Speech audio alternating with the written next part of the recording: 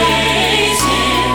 He is exalted, forever exalted, and I will praise Him. Welcome to Healthy and Happy, a program sponsored by the East Jamaica Conference of Seventh-day Adventists and aired right here on NCUFM, your education and your wellness station. We have a wonderful program in store for you this week, so please stay with us. I'm your host, Adise Jonas Murphy.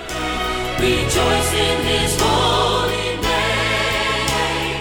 He is exalted, the King is exalted on high. We are delighted to have in studio with us yet again Dr. Douglas Street. He's a general practitioner and, of course, an author. He's the author of the book Beyond the Prescription, Reducing Inflammation, a beautifully penned book with lots of information, yes, on how to reduce inflammation, which he purports and which research also supports is the primary cause for many of the maladies and illnesses that we faced. If you were tuned in last week to Healthy and Happy, you would have heard the first part or the first episode. And of course, we conclude today. Doc, there's so much on my mind, I don't even know where to start. But in our last discussion, we had raised the whole idea of pregnancy, and we're looking at the glycemic index for persons who are pregnant. There's a point that you wanted to make. Yes, pregnancy, it changes a woman's life more than just having a child. Tell me more. If you notice the symptoms of pregnancy, the nausea, for example, and also the weight gain that occurs, the swelling of the legs. Some persons get diabetes, some persons get hypertension, right. And some persons get certain problems after, what we call it postpartum depression, postpartum psychosis, which develop shortly after you have a child. All of these problems are caused by inflammation. So you do find that there's a change in a woman's immune system during pregnancy. Right. I mean, I'd have to speculate as to why that is. It probably is to help the fetus to absorb the nutrients, but it does have a negative impact on the woman. So some women tend to develop diabetes and hypertension during pregnancy. Sometimes it goes away, sometimes it doesn't. And sometimes it comes back. Yes, and sometimes it comes back. So sometimes it can actually show that there is a tendency. For example, if you have diabetes in the family and you're pregnant, then you can get diabetes during pregnancy. And sometimes it goes away, so sometimes it doesn't. But there are changes in a woman's body that actually cause inflammation level to go up. And that's why, again, you tend to find increased risk of asthma and so on. Right. So during pregnancy and things like varicose veins, piles, all of these are in inflammation problems, gastritis. Yeah. So, Doc, I'm hearing, okay, fine, this inflammation thing, but practically I am, let's say, I am pregnant right now and all of these things are affecting me, the nausea, you name it, every single symptom that comes with pregnancy. And I'm hearing you say that inflammation is the primary cause of all of this. How do I get rid of the inflammation? Because I want to not experience any of this. And this is one thing which I'm hoping to see. Having this understanding, what then do you do? First of all, you should plan for pregnancy. You hear that, ladies and gentlemen? Yes, you should plan for pregnancy. So it's very important for you to reduce inflammation in the body before you get pregnant, because inflammation can actually prevent pregnancy, and it may also cause miscarriages. So there are several reasons why you should. Inflammation can actually affect your child during pregnancy. So we should try to reach it before. During pregnancy, one thing that I'm hoping to see is that rather than focusing on taking supplements like multivitamins and so on, we use supplements that reduce inflammation, things like omega-3, things like vitamin D, and even probiotics. Oh wow! Right, because these have been shown to help to reduce the inflammation that develops during pregnancy and can improve the outcomes. Probiotics. Right. I only thought that treated the stomach. I had no clue it treated, well, then again, the body's connected. Right. So you see, even my view is very limited and it's kind of fixed in a vacuum, because I'm thinking, if a doctor gives probiotics to treat what's happening in the stomach, should it really have an impact on other areas of your body? But then the body is connected. Well, it goes to what are the things that cause inflammation inside the body, right? Now, one of the major sources of inflammation inside the body is the intestines, especially the large intestine. Now, most of your immune system, it's said that between 70 to 80% of the immune system is actually in your gut, Wow. which is something that I actually didn't learn in school. But that's what research actually shows. So that immune system is really pivotal. And there's a large community of bacteria that lives in the intestines, and it has been estimated that there are more bacterial cells in and on your body than even human cells. Oh, wow. So these have a very big impact, and they actually carry most of the genetic material in our body. There's more genetic variability and information in those bacteria than actually in the human cells. So they do carry a vast amount of information which influences the function of the body. When you don't have the correct mixture of bacteria, because the mix of bacteria can change depending on your lifestyle, depending on the supplements you take and all that. So when you don't have the proper mixture of bacteria, it causes increased inflammation inside the body. Not just that, but it increases your sensitivity as well. Right. So, and it does affect the brain. It's a very, very big part of the inflammation inside the body. I'm learning. Right. So this increased sensitivity, it affects your immune system and also your brain. And because there's a thing called the gut-brain axis, where there's a strong influence through to the vagus nerve between the brain and the immune system and the gut bacteria, that complex in your gut. And so therefore, when you have an imbalance, you have greater levels of inflammation inside the body. You have greater risk of allergic problems, things like sinusitis, things like asthma, Doc, so eczema. why are you pointing on me now? You look like you need to prescribe some probiotics for me. Right. I would love some. But Right. yeah, I mean, Yes. I'm learning so much, and I'm really happy for this medium, because I know that our listeners are also learning so much. Let's jump to the book a little bit. I think on page 10, it's actually the introduction. The introduction is titled "The Beginning." I'm going to be reading a portion. I think it's a third to last paragraph. This sentence here, it says, "The main role of the physician, ideally, is to guide the process of unlocking the chains that bind these healing processes so that the body can be restored to a state where it can resume its natural ability to heal itself.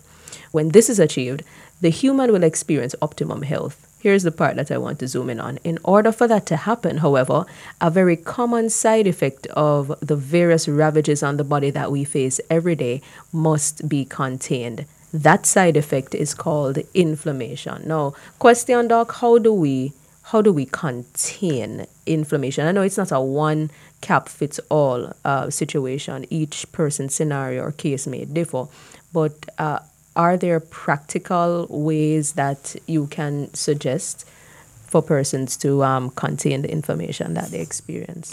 Well, first of all, the new start is really the main basis for that. So you optimize your nutrition, you optimize your exercise, you optimize the amount of water you drink, and sunshine, temperance. So the new start is really the main thing. So the book is there to give you details about how you can optimize these areas. So that is one of the things. And then the other thing, of course, is to also optimize the balance of your intestinal bacteria. So by taking these steps, right, you can actually reduce your inflammation down to a level, because you can't get rid of inflammation. Totally. You can reduce it down to a level where your body can manage it better, can manage itself. So because inflammation, it causes damage to the body and also interference. Right. So those processes can be reversed, and then your body can start to function as how it is meant to function. Amen. Let's talk about the important role that rest plays in the body healing itself. No, your body is programmed to repair itself during healing. It's like a pit stop. But it must be done at a certain time, which is why the time that you go to bed is important, and also the number of hours. So it's not just duration, but it is the actual time. Yes. I can't cheat the system and say, all right, fine, 8 hours is adequate, so I go to my bed 12 o'clock and wake up 8 o'clock, Right, and I'll no, be it doesn't fine, work no? All right, why is it so important? Because that's how the body is programmed. The body has a program that it follows, and you have to fit yourself. It's not going to fit into your lifestyle. Okay. You have to fit yourself into its program. If you don't do it, as Saul was told, you're kicking against the goats. So hold on, talk to us about the time, because people want to hear that. What Yes. time is best to go to sleep? 9:30. What? Mm-hmm. Hold on. I was so unprepared for that one a while ago. 9:30. Why Yes. 9:30 though? But that's where the body's programmed. That's where the body. Yeah. So the optimal amount of sleep is between 7 to 9 hours, and it needs to start by. It should start about. So try and be in bed by between 9:30 10 o'clock. I've heard that the body produces a particular hormone. Yeah. Melatonin. Melatonin, So right. it's the peak time melatonin is produced about 11 p.m. So you have to be in the process of sleeping into get into proper sleep because you Phases of sleep. exactly. So you have to have gotten to that point for the repair mechanisms to be fully enforced in that time. So if you miss that chance. But Doc, you see, the problem, people go have problems with you now because you are purporting 9:30 and guess what? Work done 8:30 for some people. Yeah. Security guards don't rest. Some people work at nights. Yeah. And you find that person, and that is why persons work at nights. They have high risk of cancers and other chronic illnesses, stomach problems, or obesity, diabetes, hypertension, because they are going against what the body really requires. All right, so 9:30 brings us, let's say, 7 hours brings us to where now? That would be about 4:30? Yeah, about that time. So by getting that amount of sleep, you find that your body will function optimally. So the time is important. Well, friends, ladies and gentlemen, boys and girls, I implore you to get enough rest, at least 7 hours each night, beginning at 9:30. Yeah, do it. It's very important that you make that particular lifestyle change. Doc, we're going to be looking at some statistics you mentioned in the book. Now, the 2015 to 2020 dietary guidelines for Americans, dubbed My Plate, issued by the U.S. Department of Agriculture, divides food into 4 main groups. According to this guide, you stated fruits should make up 20% of our diet, vegetables 30% of our diet, and proteins and carbohydrates 25% each. Now, this one, I am sure, has hit my fellow Jamaicans very hard because we love our rice and peas with fried, let me just say fish, with fried fish and curry gravy with no vegetables for lunch or dinner. Or we grab a hominy corn porridge, with probably a patty and a cocoa bread for breakfast, and we're on the go. What words of counsel do you have, Dr. Street, for persons who may not embrace this 20, 30, 25, 25 model? Cook your food. It's very difficult to eat properly if you're going to be buying your food cooked, because commercially prepared food is not really designed to enhance your health. It's designed to enhance the pocket of the one who's selling it. Of course, it's difficult. It's difficult sometimes, but how important is it to plan though for this? Yes, the plan is very important. So when you get the copy of the book, of course, when you go to the market, you carry it with you, so you can see the things at supermarket. So you can see the things that you should buy and the things you should stay away from. You have to start planning ahead. We oftentimes look for convenience. There are very few convenient and healthy sources of food, Right. Including the snacks and stuff that we get for our children. They are by and large not healthy. So cheese sticks not healthy, Doc? No, it's not. But it has cheese in it, which is, necessary. Dairy products trigger a lot of inflammation inside the body, unfortunately. Yeah. And therefore, dairy products are not healthy at all. So ice cream is not good. Cheese Not really. sticks, pizzas. Not Oh, really. wow. These are convenience foods and very, very tasty, very addictive as a matter of fact. Yeah. And to make an important point, when you have high levels of inflammation in the body, what tends to happen is that it creates a craving in your body for unhealthy practices. So you have to kind of break the habit. So the good foods won't taste good. Right. So you have to retrain your mind, your taste by practicing the right thing. So the habit, the practice has to come before the liking. If you have unhealthy foods, it promotes a certain mixture of bacteria that will influence the brain to continue eating those unhealthy foods. Right. But when you start to change what you eat, it changes the intestinal microbiome, and that now influences the brain to have more of the healthy things. You have to make a conscious decision and start eating the right things. So like what you eat, right? And don't eat what you like. Wow, powerful message there, Doc. I don't want to give away too much of the book, but this is just, it's absolutely powerful information. And I believe that this particular guide will assist our listeners, especially those who are struggling to eat healthily. On page 17, you looked at some popular glycemic index foods. Right. and their values. Now, glucose is given a rating, listeners, of 100. So most foods would fall into a range of 0 to 100. Let's look at some of the foods listed here. White flour bread, value 75. Whole wheat bread, value 69. What's the mark that we should strive not to go over, Doc? Right. So that mark is actually 70. So foods with a glycemic index of 70 are considered as high glycemic foods. So those foods should really be limited in your consumption, especially for persons who are diabetic. Now, glycemic index is a measure of how much a particular food will increase your blood sugar, right? So the high glycemic foods will trigger more sugar in your blood and also more inflammation, and that's why it's also important. Okay. So it's not just important for a diabetic, but every person should really pay special attention. Okay. So some of those foods with a high glycemic index include things like pumpkin, which is about 76. Hold on. So I've grown up hearing, pumpkin is good. Crush some pumpkin for the baby. You're telling me that it's a high glycemic food? Yes. So it has will increase inflammation in my baby? What? No, it's not to say that you need to avoid pumpkin, because pumpkin is also high in vitamin A and right. carotene. So not saying you should avoid pumpkin, but pumpkin should not be the main part of your meal. Okay, thanks for that clarification. Right. So you need to have it with other foods that are denser, because if you look at pumpkin, it doesn't really have much soluble fiber. Right. If you look at it, it's very soft. It doesn't have much substance in it. So it's absorbed very quickly into your body and send the sugar up. So when you're having pumpkin, make sure you have it with something like yam or green banana. Okay. These are low in the glycemic index, and you can add other things to increase the fiber content of your meal, like flaxseed and seeds and so on. Right. So if you should have it like that, then it wouldn't have that much negative effect on you. But like flour, for example, flour is also high. Which one, white one or the? Both of them, because if you look at it, the glycemic index of cane sugar, the one that we use to sweeten our tea in the mornings, right. The glycemic index of cane sugar is about 69. Oh. So the glycemic index of whole wheat flour and sugar is about the same. Oh, and certainly we wouldn't advise a diabetic to be eating sugar.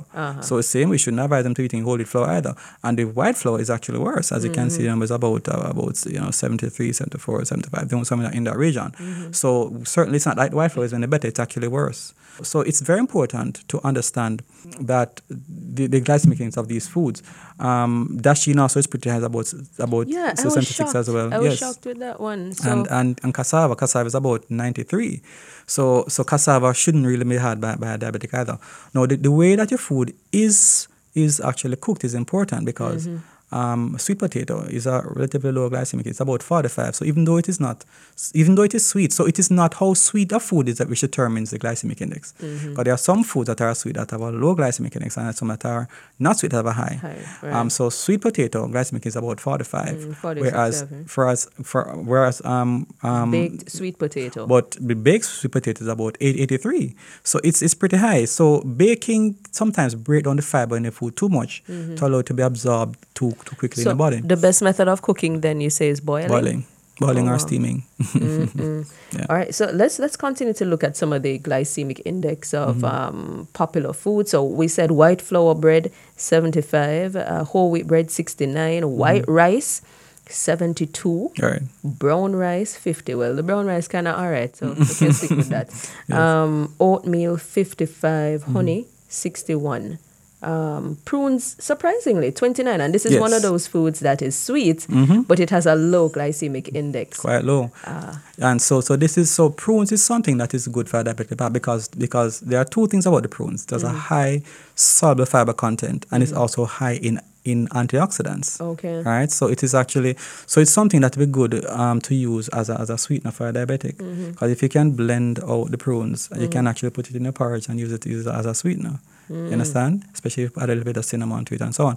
So it's not the sweetness that really matters, and these are important things to include in the diet of some of the diabetic or any chronic illness, as a matter of fact, with hypertension, because they are all linked together. Right. Yeah, I think the more natural our diet is, it really contributes to a healthier nutrition overall. Right. But what I love is that I'm seeing my favorite starch being 38 in value. Green bananas. Right. Yeah. So, all right, I'll continue to eat up my bananas. But look at this one here. Whole whole grain spaghetti 42, and macaroni 50. Aren't these things made of, well, the macaroni, isn't that white flour based? And how is that so low? That's a good question. I'm not sure exactly, but that is something which I found which was a little bit puzzling to me. I'm not sure if it's a type of wheat that is used, but you find that pasta, Yeah. the glycemic index of pasta is actually not bad at all, right? So, especially the whole grain. So, but my concern with the pasta is that it is made from flour, so therefore there is a gluten. So, I would not tell a person or even a diabetic to avoid pasta, but you have it in moderation. Okay, moderation, critical. I mean, even though I'm just kind of thinking, all right, what am I going to have for the next meal? Because the Lord winks in ignorance. You know? So, I mean, you can get away with some things if you don't know them, but if you know and then you don't do that, that's the problem. All right, so we've looked at the glycemic index of some popular foods. And friends, this becomes critical in assisting you with the preparation of certain kinds of meals and just knowing in general what to eat that will promote a healthy blood sugar level and overall, just a general reduction of inflammation in your body. Let's look at exercise in the reduction of inflammation. How important is exercise in reducing inflammation? No, the muscles can be considered as hormonal organs. So when the muscles contract, they actually produce substances that are anti-inflammatory. Right. So when you exercise, you actually reduce inflammation in the body. But it's important not to over-exercise because over-exercise can actually increase inflammation. So try not to go over an hour when exercising. So your exercise should really be about between 20 minutes to about an hour, depending on the intensity. So high intensity exercise can be about 20 minutes. Low intensity like walking can be for an hour. Okay. Drinking is not a problem, you mentioned in your book, but what exactly you drink or what exactly is the intake might be the problem. The human body is made up of 60% water. So how critical is this in the process of reducing inflammation? Water does reduce inflammation. So the more water you get, the less inflammation you'll have. It seems as if it might have some influence on the amount of inflammation being produced by your large intestine. So it's the regular amount of water recommended is about 8 to 10 glasses per day. And of course, if you're in an environment where you use a lot of water through sweat, then you might want to have a bit more than that. So it depends on how much your loss is. You should basically drink enough water to ensure that you're going to the bathroom about every 2 hours. And the urine should be almost clear. If you're having enough water to keep your urine clear, then you know you're on the right track. Right. If you have a chronic illness, hypertension and diabetes becomes more important. So recommendation for those persons is between 10 to 12 glasses. Whoa. So if you have an inflammatory problem, it's more important to get more water. But you really think it's practical though? I mean, many business professionals or many professionals work in, air-conditioned settings and, AC doesn't really facilitate, it doesn't urge you to drink more water. You have to kind of make it a practice. Some persons have restrictions or they can go to the bathroom, for example. They can go to the bathroom as they feel like. So you have to kind of look at your situation and try to adapt it as much as possible to your reality. And there are going to be everybody's going to have their own challenge. But what you do is focus on those areas that you have the most control over. Right?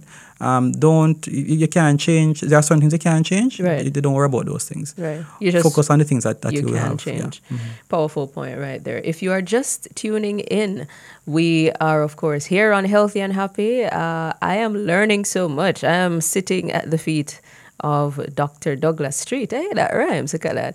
And we're focusing on the topic Beyond the Prescription, Reducing Inflammation. It's actually the title of his book. Very wonderful book. If you've not yet gotten a copy, we will let you know how to get one pretty soon. But you need to get one. Every single individual who wants to experience optimum health ought to get a copy of this wonderful book. So we're talking about the different things that promote a healthy living. We're looking at the things that can reduce inflammation. And here's an area that we tend not to focus on so much, I think, as Jamaicans. Adequate amounts of sunshine. Is it because we kind of take it for granted that we have the sun?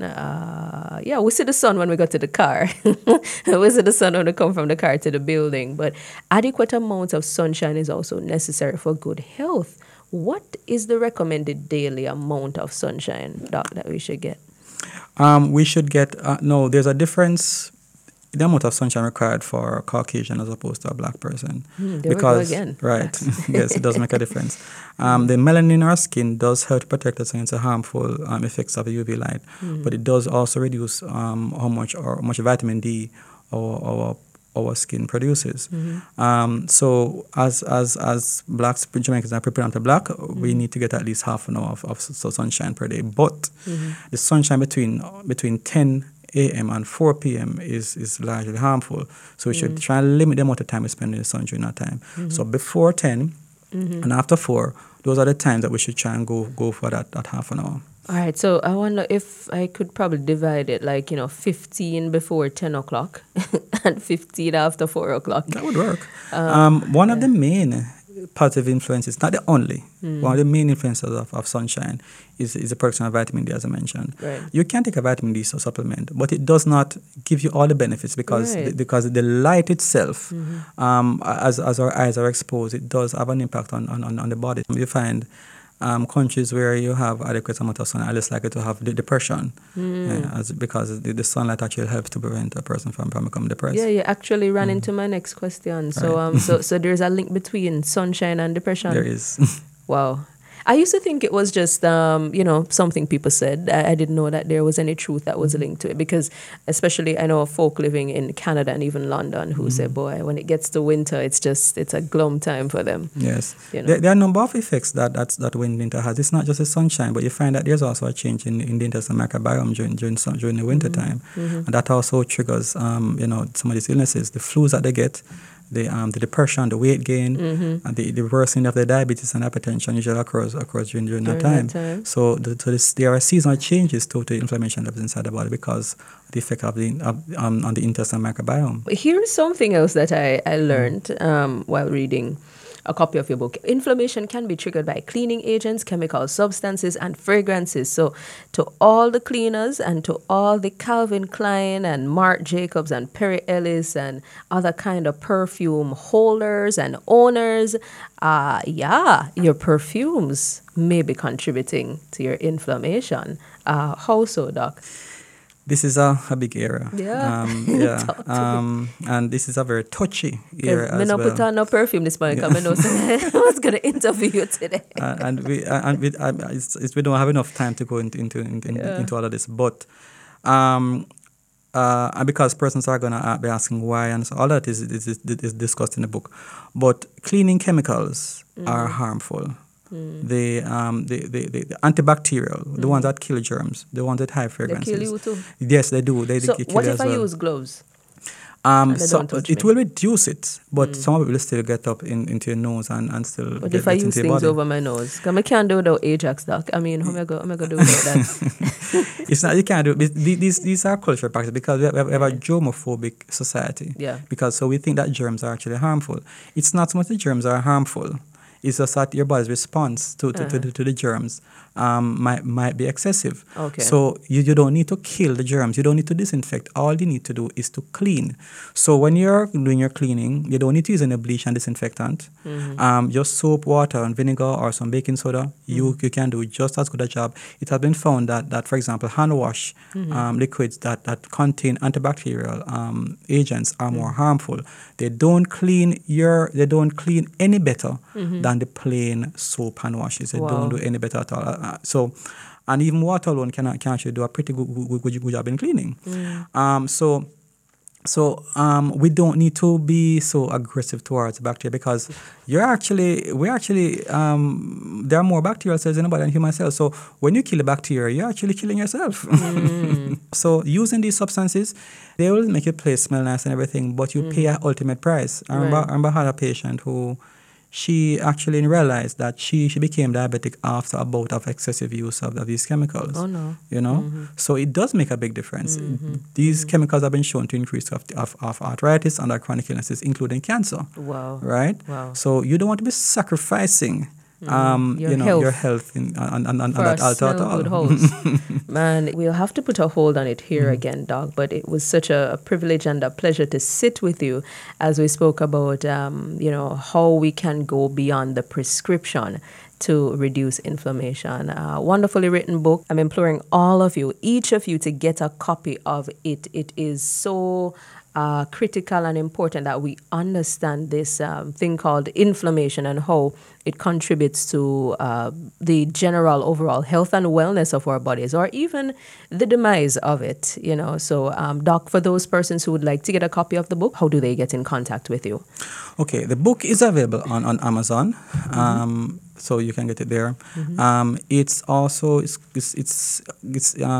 also going to be available in Fontana. I know you do presentations from time to time, Yes. probably at various churches or places.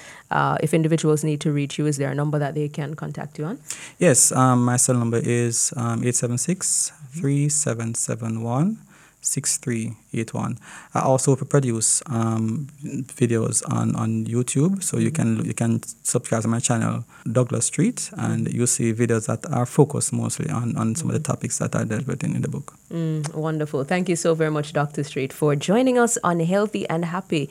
You just heard it, listeners. It's part 2 of a 2-part series. We focused on the topic beyond the prescription, reducing inflammation in particular, the title of Dr. Street's publication. We want to, in a very special way, thank our production team for making this episode possible. Yet again, our in-studio engineer, Elder Errol Vaz, and of course, our entire communication team.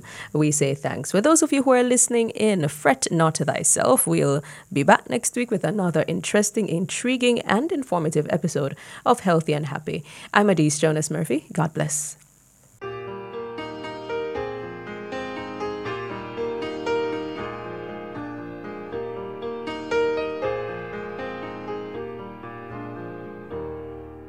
Behold what manner of love